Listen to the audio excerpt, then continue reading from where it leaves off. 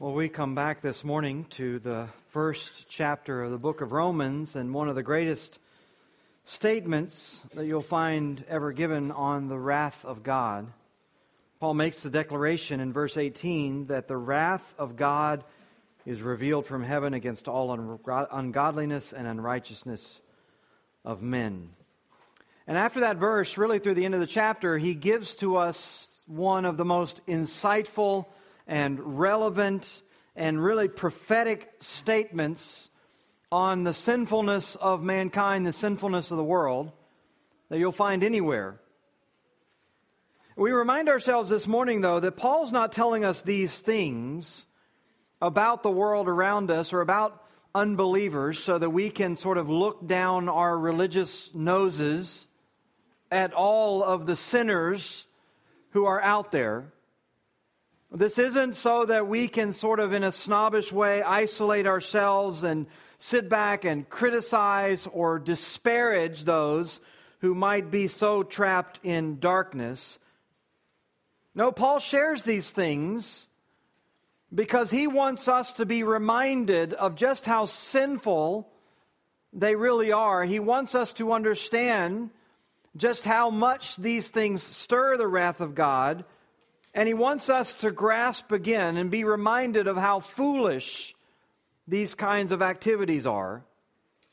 He wants that because we constantly need it. We constantly need reminders of where we came from, and we constantly need reminders never to go back there. In fact, in other contexts where Paul speaks about the wrath of God coming on sinners, he frequently combines it together with exhortations for you and I to not be partakers with those things that bring the wrath of God. For example, if you have your Bibles, look with me at the book of Ephesians for just a moment. The book of Ephesians chapter 5. And Paul writes in verse 3, "Sexual immorality and all impurity or covetousness must not even be named among you, as is proper among the saints. Let there be no filthiness, nor foolish talk, nor crude joking, which are out of place, but instead let there be thanksgiving. For you may be sure of this, that everyone who is sexually immoral or impure, or who is covetous, that is an idolater, has no inheritance in the kingdom of Christ and God. Let no one deceive you with empty words, for because of these things the wrath of God comes on the sons of disobedience." So here he refers to the wrath of God with many of the very same sins that he lists in Romans 1. But the very next thing he says in Ephesians 5:7, "Therefore, do not become partakers with them. For at one time you were darkness, but now you're light in the Lord. Walk as children of light." So don't be a partner with them. Don't be someone who goes along with them. Don't be one of those who engages in this obscene talk, this foolish talk, this impure and immoral joking, this immoral conversation or immorality in general, covetousness and all that goes with that. These people, Paul says, may be around you all the time. That might be the world you live in, but you're not to be accomplices with them. Or as he says down in verse 11 there in Ephesians 5, take no part or have no fellowship with what he calls the unfruitful works of darkness. Those things, he says, have no place in the life of a believer. You have no business aiding or encouraging or participating or having anything to do with that kind of activity. It is completely inconsistent with someone who claims to be in the light. And so what he does there is the same thing he's doing for us in Romans 1, is he is reminding us that God's wrath, that God's hatred towards these sins is constant. That while the wrath may not be directed toward us, while we are those who have eternally escaped the wrath of God, while our position is secured for us, immovable by the work of Christ, we still need constant reminders of God's hatred for this kind of thing because it is constantly surrounding us in society. constantly working in its way to entrap us and to ensnare us again. We need constant reminders that even though we've been forgiven, still God's hatred of sin stands. And He will move, He will chasten, even in the life of believers, those who participate in those things. Colossians 3, in a similar way, Paul says, "Put to death, therefore, what is earthly in you. Sexual immorality, impurity, passion, evil desire, and covetousness, which is idolatry. For on account of these things the wrath of God is coming." So here you see again just a list of vices, a reminder of the wrath of God, and an exhortation not to participate in those things. It's important for us as we are back in Ephesians 1, reading about the wrath of God, this catalog of sins that brings God's wrath, to understand that this isn't just some distant observation of a fallen world around us. This is an instruction to our own hearts, a reminder to us of just how deeply God hates these sins. Or more to the point for us, if you have your Bibles, look at Romans chapter 13. Because Paul will come back to some of these same sins and he will bring them up again in chapter 13, but with very specific application to believers. He writes in Romans 13:11, "Besides this, you know the time that the hour has come for you to wake from sleep. For salvation is nearer to us now than when we first believed. The night is far gone, the day is at hand. So then let us cast off the works of darkness and put on the armor of light. Let us walk properly as in the daytime, not in orgies and drunkenness, not in sexual immorality and sensuality, not in quarreling and jealousy. But put on the Lord Jesus Christ and make no provision for the flesh to gratify its desires." So here Paul's saying, look, we live in darkness. We are living in the night, if you will. And the day isn't here, it's about to be here, obviously a reference to the return of Christ, the day of righteousness, the day of Christ's kingdom on the earth. It's about to be here, but in the meantime, we're surrounded by darkness, and yet we're not to be engulfed by it. We're not to be overcome by it. We're to understand the urgency of where we live, the darkness of where we live, the urgency of what's coming. It's time for us to wake out of that slumber and that sleep, to be spiritually alert, spiritually ready, to have our spiritual priorities set by what is coming rather than what we live in.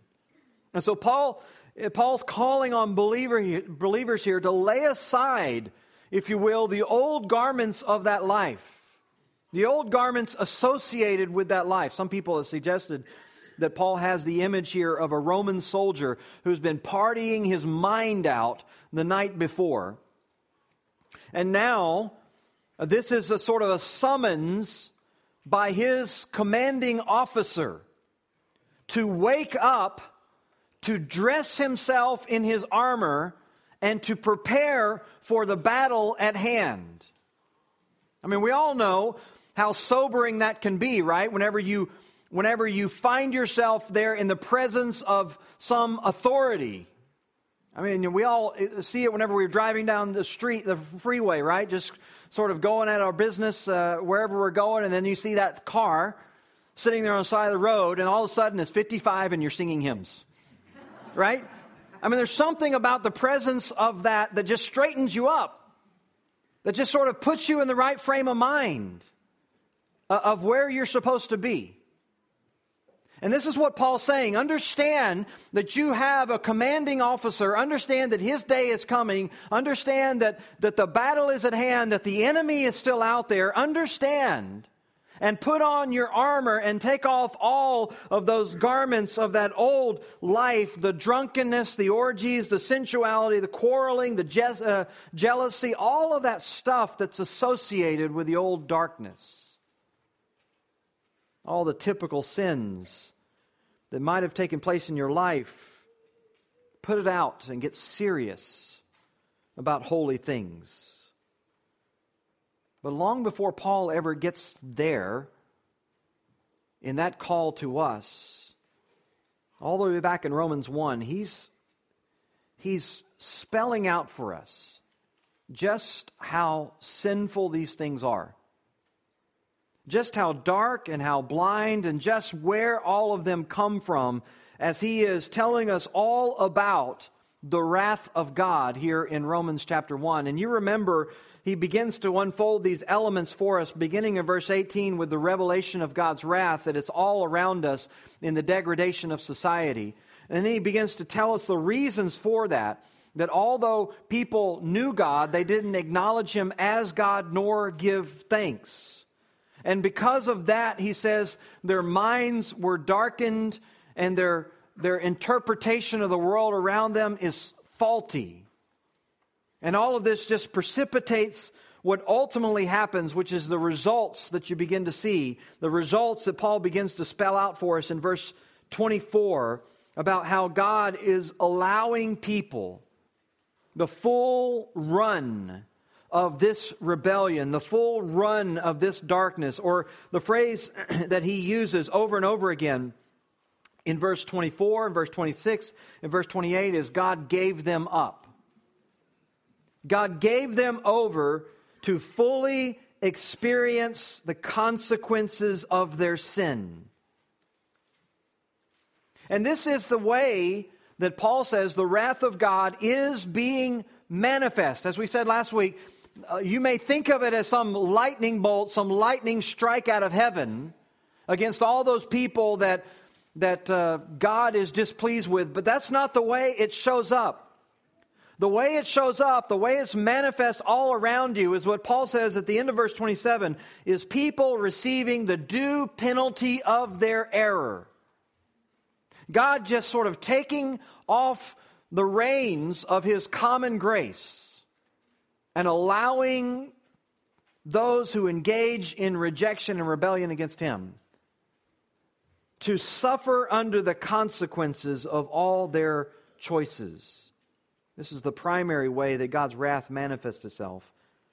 And Paul has been highlighting it for us here in the end of this chapter in two particular categories, which we began to look at last week, the sexual confusion that he really talks about there in verses 25 and 26 and 27. People giving up the natural use of their bodies and marriage as God designed it, and plunging themselves into the frustration and the loneliness and the lack of fulfillment as they violate God's design for true fulfillment in marriage. But it isn't just sexual confusion. As Paul highlights, that God demonstrates His wrath in also giving people over to social chaos. Social chaos. And this is really Paul's point in the final verses of this chapter. You'll see in verse 28 that since they didn't see fit to acknowledge God, God gave them up to a debased mind to do what ought not to be done. I mentioned last week that this is a little play on a word, akidemazo, literally worthless, so that you could say that since they didn't see it worthwhile to acknowledge God, God gave them up to a worthless mind. A worthless mind that does things which ought not to be done. And so he's laying out for us here the formula. You reject God, and God's wrath is poured out by simply allowing you the pain and suffering of trying to construct a world in which there is no God. Trying to create a pathway as if God didn't exist. And Paul says when people do that, the result is not nobility, it's not advancement, it's not evolution. It is degradation, it is deterioration, it is decay and depravity. Now, the way he says all this, the way that he demonstrates all this, when God removes His common grace from people's lives and gives them up to the corruption of their hearts, he says in verse 29, they're filled with all manner of unrighteousness and evil. They just begin to compound the corruption, he says, in their lives. And they do this, as Paul says here, in a category of ways. He gives a sort of categorical list of sins. It's one of the longest, it is the longest that you'll find anywhere in the New Testament. It has sort of two, if you will, categorical heads, two big descriptions when he talks about people filling themselves with all manner of unrighteousness and evil. Those are the broad words that he then begins to sort of define with 19 separate negative qualities. Many of these words found nowhere else in any other list, but Paul puts them all together here in this grand description of the darkness that surrounds us. You could group these words perhaps within these lists into 4 subcategories: sins of discontent, sins of the tongue, sins of pride, and sins of self-centeredness.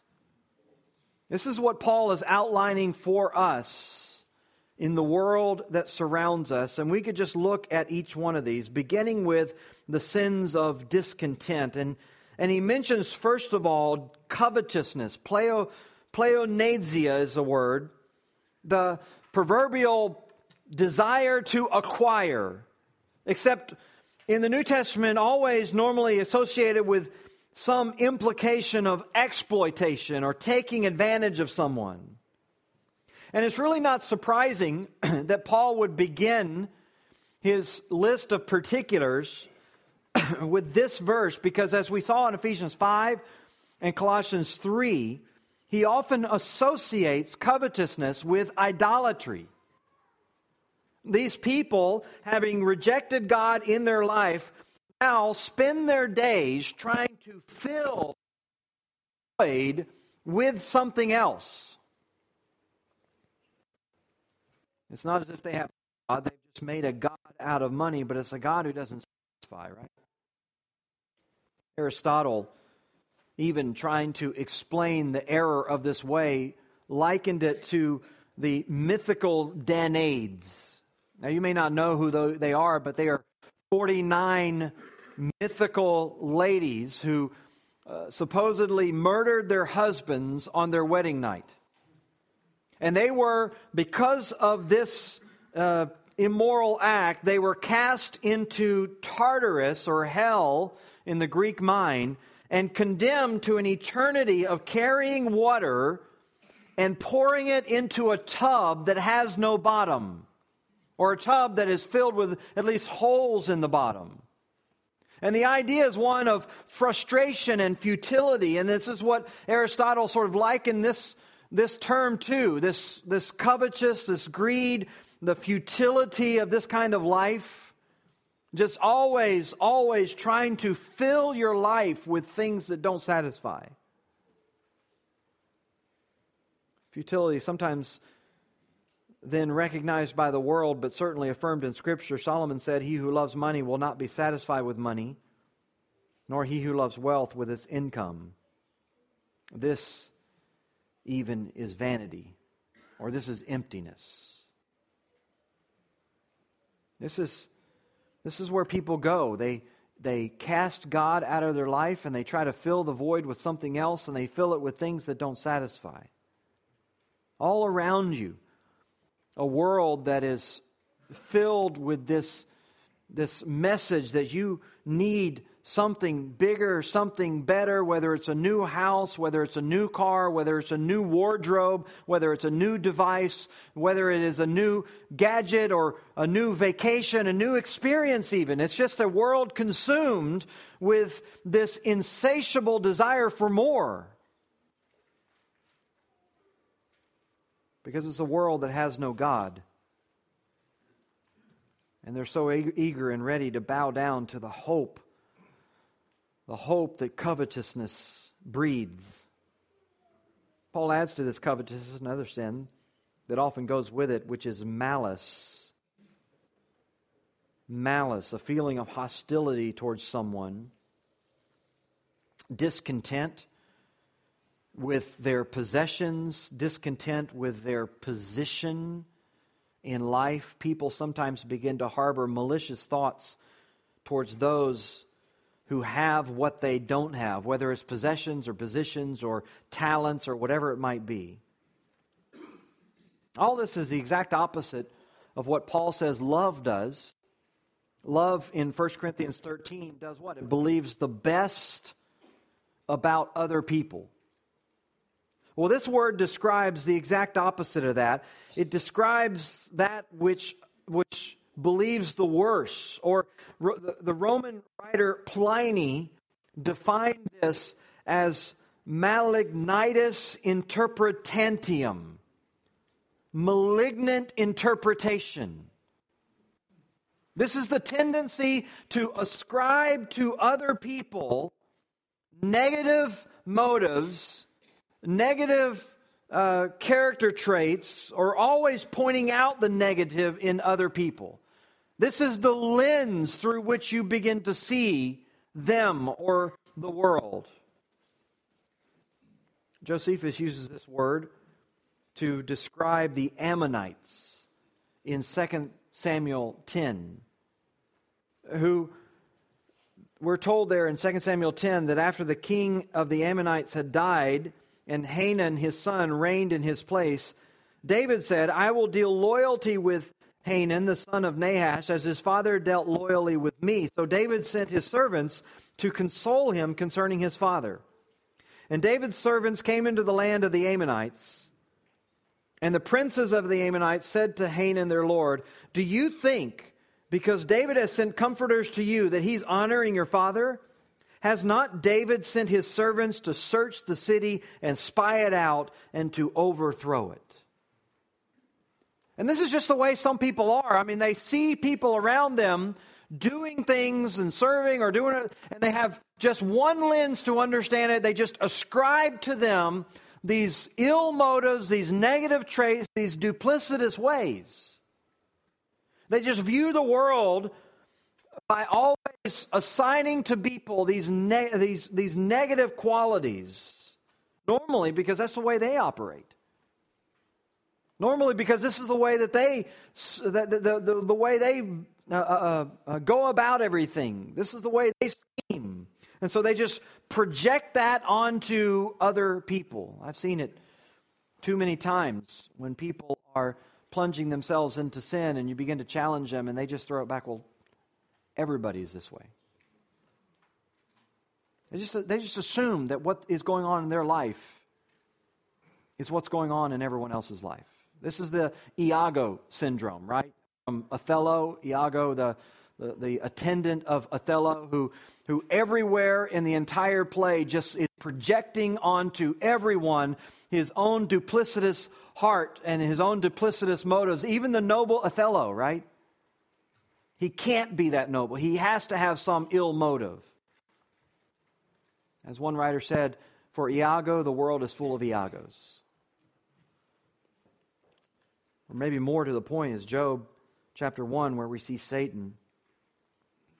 And he just can't accept the fact that Job would serve the Lord except for some sort of utilitarian purpose.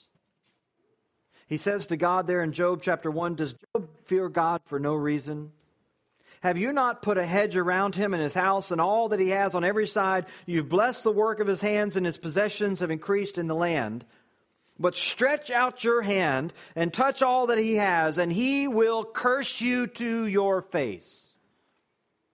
And this is the attitude that some people have. They just really can't believe, that they can't understand that people would live noble lives. And so they just assume, well, the reason that you have such a happy marriage is because you've never faced the difficulty that I faced. You've never had the upbringing that I had. Or more likely, you're not really that way. That if I really were to climb inside of the domain of your home or get behind the doors, I would see what you're really like. And they just project all these ill motives and this negativity on people because they can't stand the thought that other people would be living fulfilled and virtuous lives when they themselves are not. Always assigning negativity. Paul adds to this covetousness, this malice, then a third word, describing all of this sort of discontent in your own life with envy. They're full of envy. This is the grief that comes into our heart when we see the advantage, the wealth, the popularity of others. Solomon says, the tranquil heart gives life to the flesh, but envy makes the bones rotten. And so you have people who are just sitting there rotting.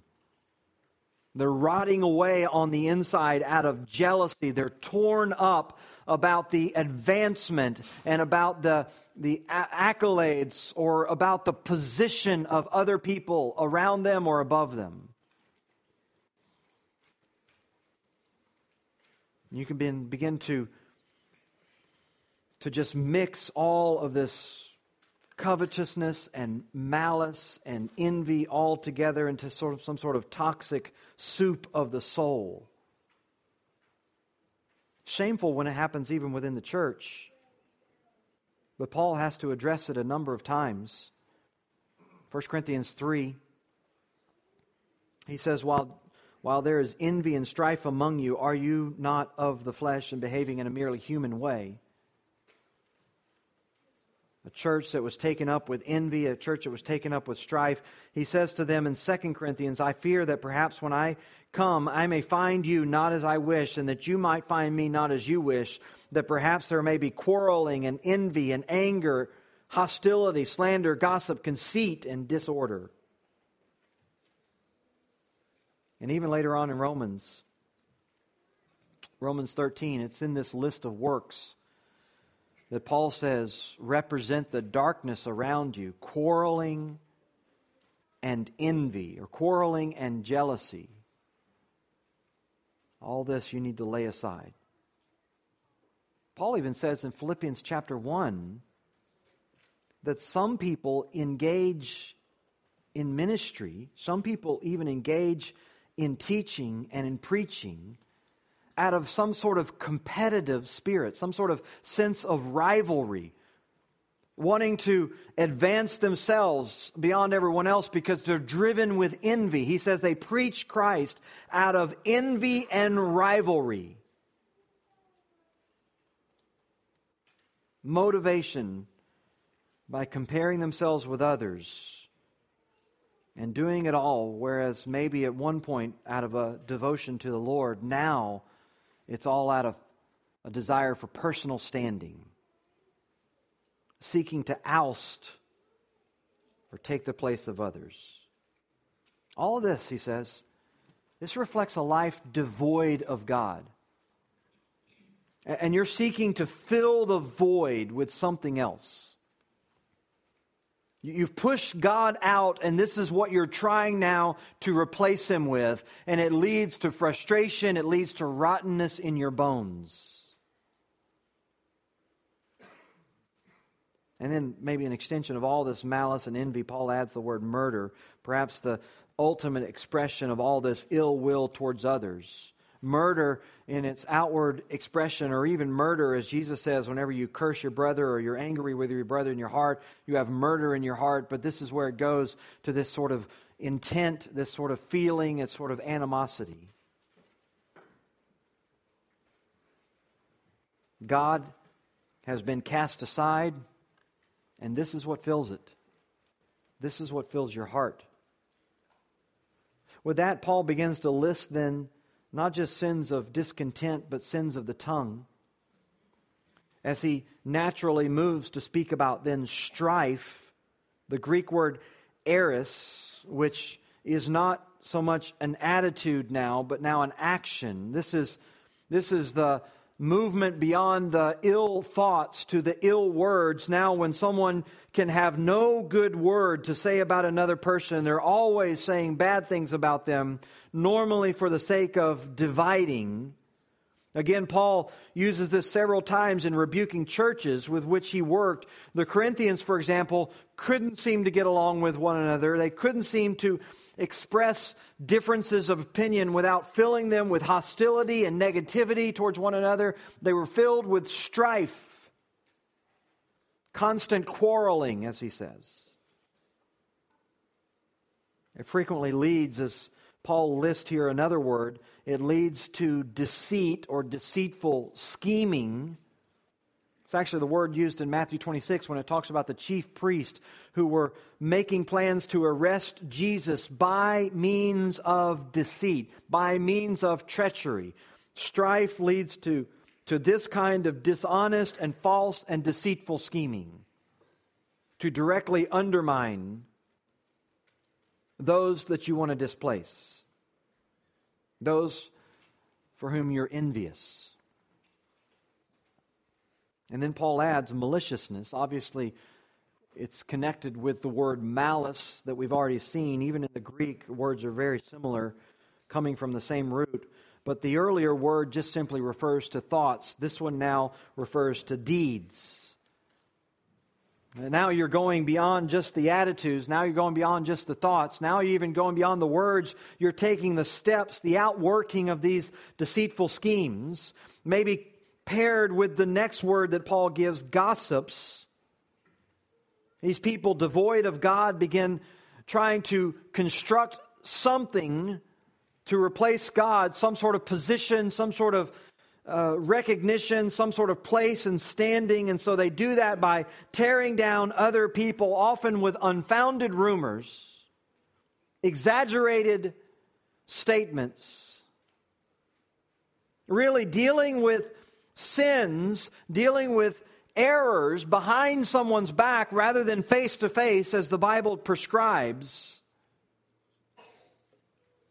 And Paul extends all of this with one more sin of the tongue, which is slanderers, often, again, paired with gossips in the Scripture. It's all about sharing information, false information, as I said, exaggerated information, misconstrued information, with the implication of defaming someone's character, of bringing insult on them.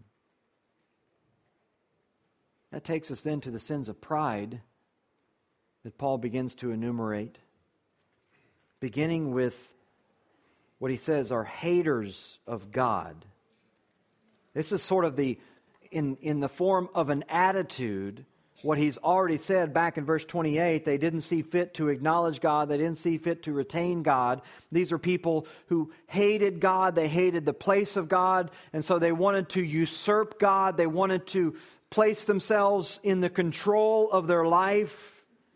They resented the dominance, the sovereignty, the authority of God in their lives.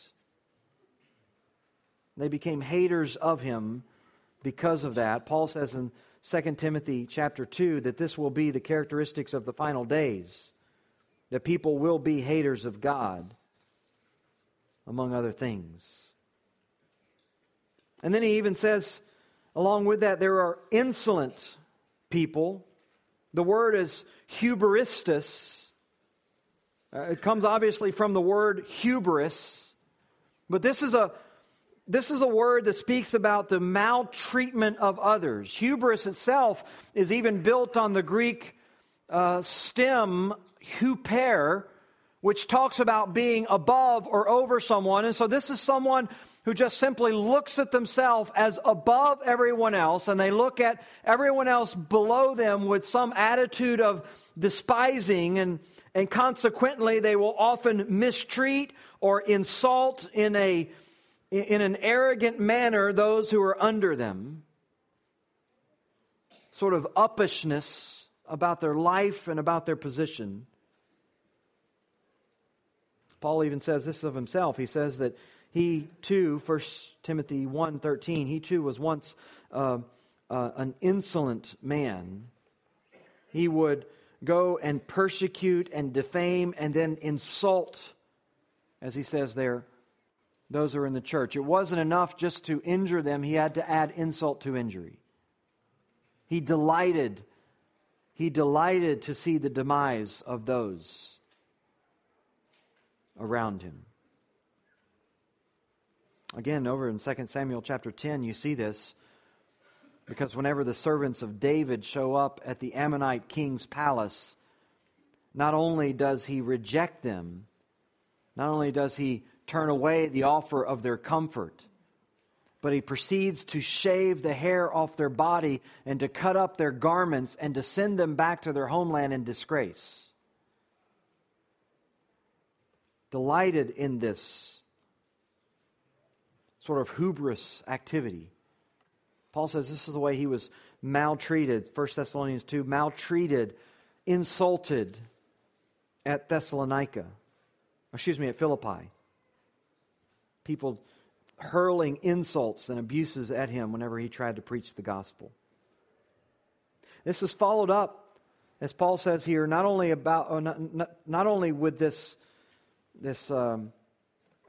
attitude of hubris, this attitude of insolence, but also with an ostentatious haughtiness. The next word Paul uses here. They're insolent, they're haughty. That is to say, they are filled with themselves and the honor of themselves and preferring themselves. This is a word that's used in the Proverbs 16:5, speaking about someone who is lifted up in their hearts. Or Paul even uses it in Romans 12. If you have your Bibles, look with me at Romans 12:16. As he returns to this to give exhortation to the church in 12:16, when he says, live in harmony with one another and do not be haughty, but associate with the lowly. In other words, one of the expressions of this haughtiness is a refusal to associate with the lowly, a refusal to associate with the downtrodden, a refusal to associate with the weak. You keep your distance from them because the reason that they're in the state that they're in is they didn't follow with the same wisdom and the same skill and the same righteousness, the pathway that you followed. And so the assumption is that you are where you are not because of the grace of God, but you are where you are because of your wisdom and because of your intelligence and because of your whatever. And so haughtiness expresses itself with this isolation from all who are weak and all who are lowly. Sometimes even with insults. And then Paul even mentions the boastful. This is next word in the list. The boastful, those who are braggarts, constantly talking about their own accomplishments, constantly talking about their own achievements, constantly talking about their own successes, constantly talking about their own opinions. It's all about them and all personal attention to them. That leads to a fourth category of sins that Paul seems to be then turning his focus to. Sins of what we might call self-centeredness. Sins of self-rule. Might even say sins of independence. Sins of independence. People want to go their own way. They want to go their own way. They want to establish their own or blaze their own trail. And so it's those that Paul says are inventors of evil. Very interesting phrase, but probably the notion of wanting to establish their own pathway. They don't want to submit to God's ways. They don't want to abide in their speech and in their thoughts and in their tongue and in their actions. They don't want to abide by God's principles of living. And so they want to establish their own principles of living and establish their own wisdom. And so they blaze their own trail. They invent all kinds of evil ways of expressing and fulfilling their lives. With that comes a refusal to submit to their parents. That is, they're disobedient to parents. Paul says in 2 Timothy 2, this will particularly characterize the final days as you look around at a society that is constantly mocking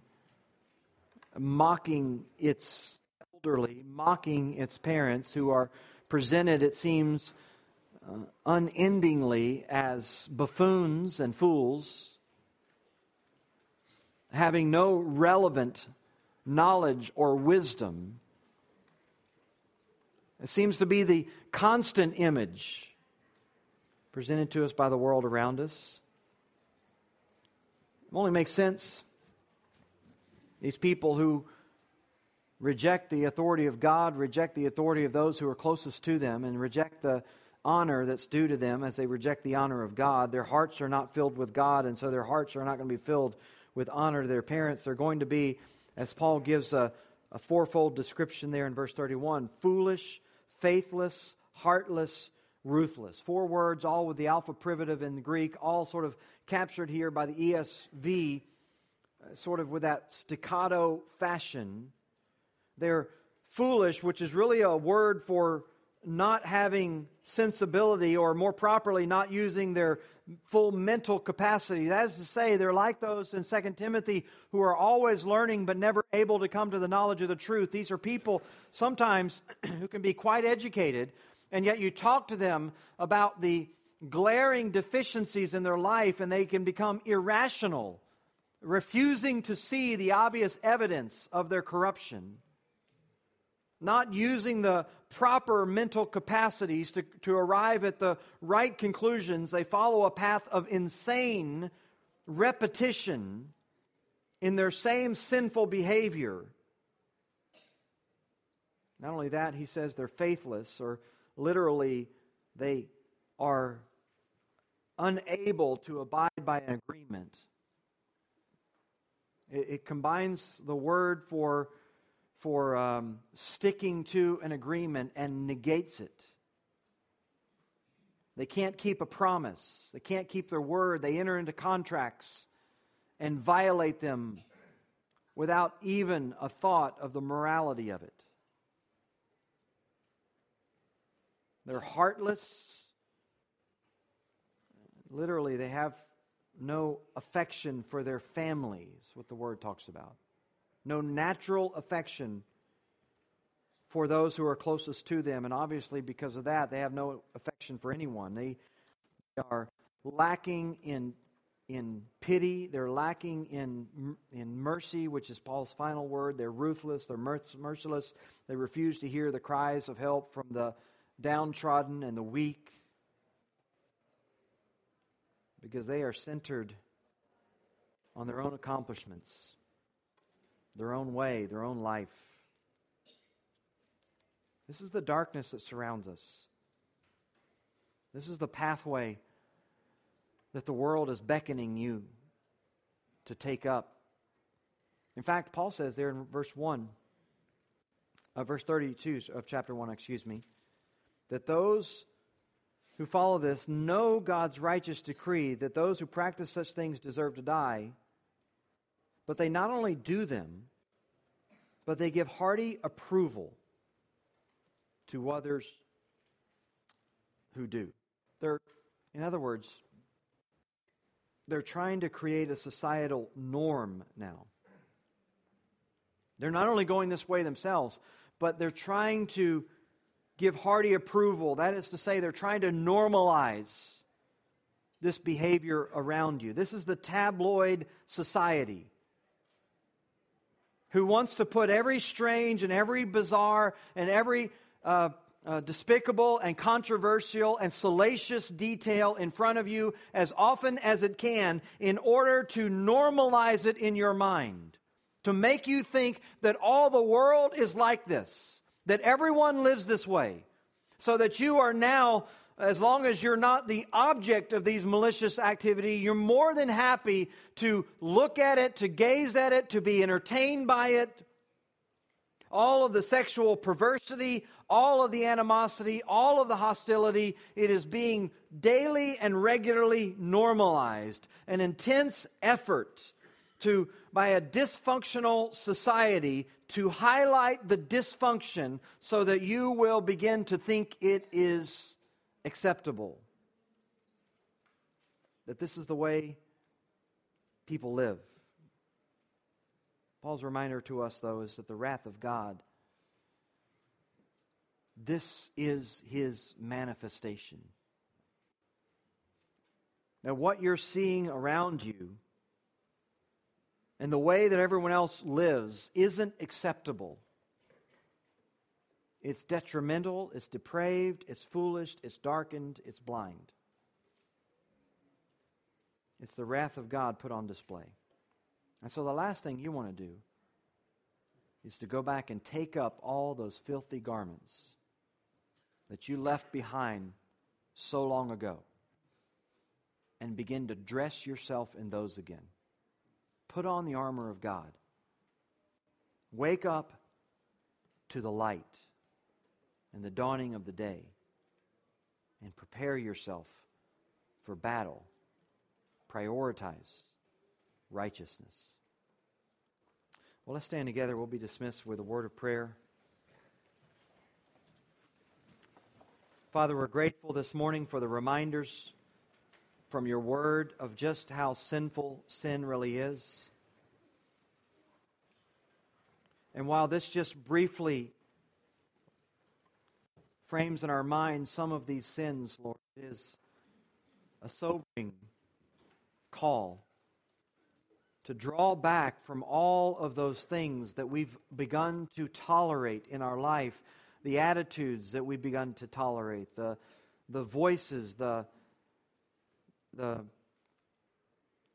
words we take onto our lips, the actions that we sometimes partake in. Gossip and slander and covetousness and greed, perversity in any way. Forgive us, Lord, for the foolishness, and help us to dress ourselves in the constant light of your holiness and your word, that we might experience the peace and the blessings therewith. May you do your work in sanctifying us, we pray in Christ's name. Amen.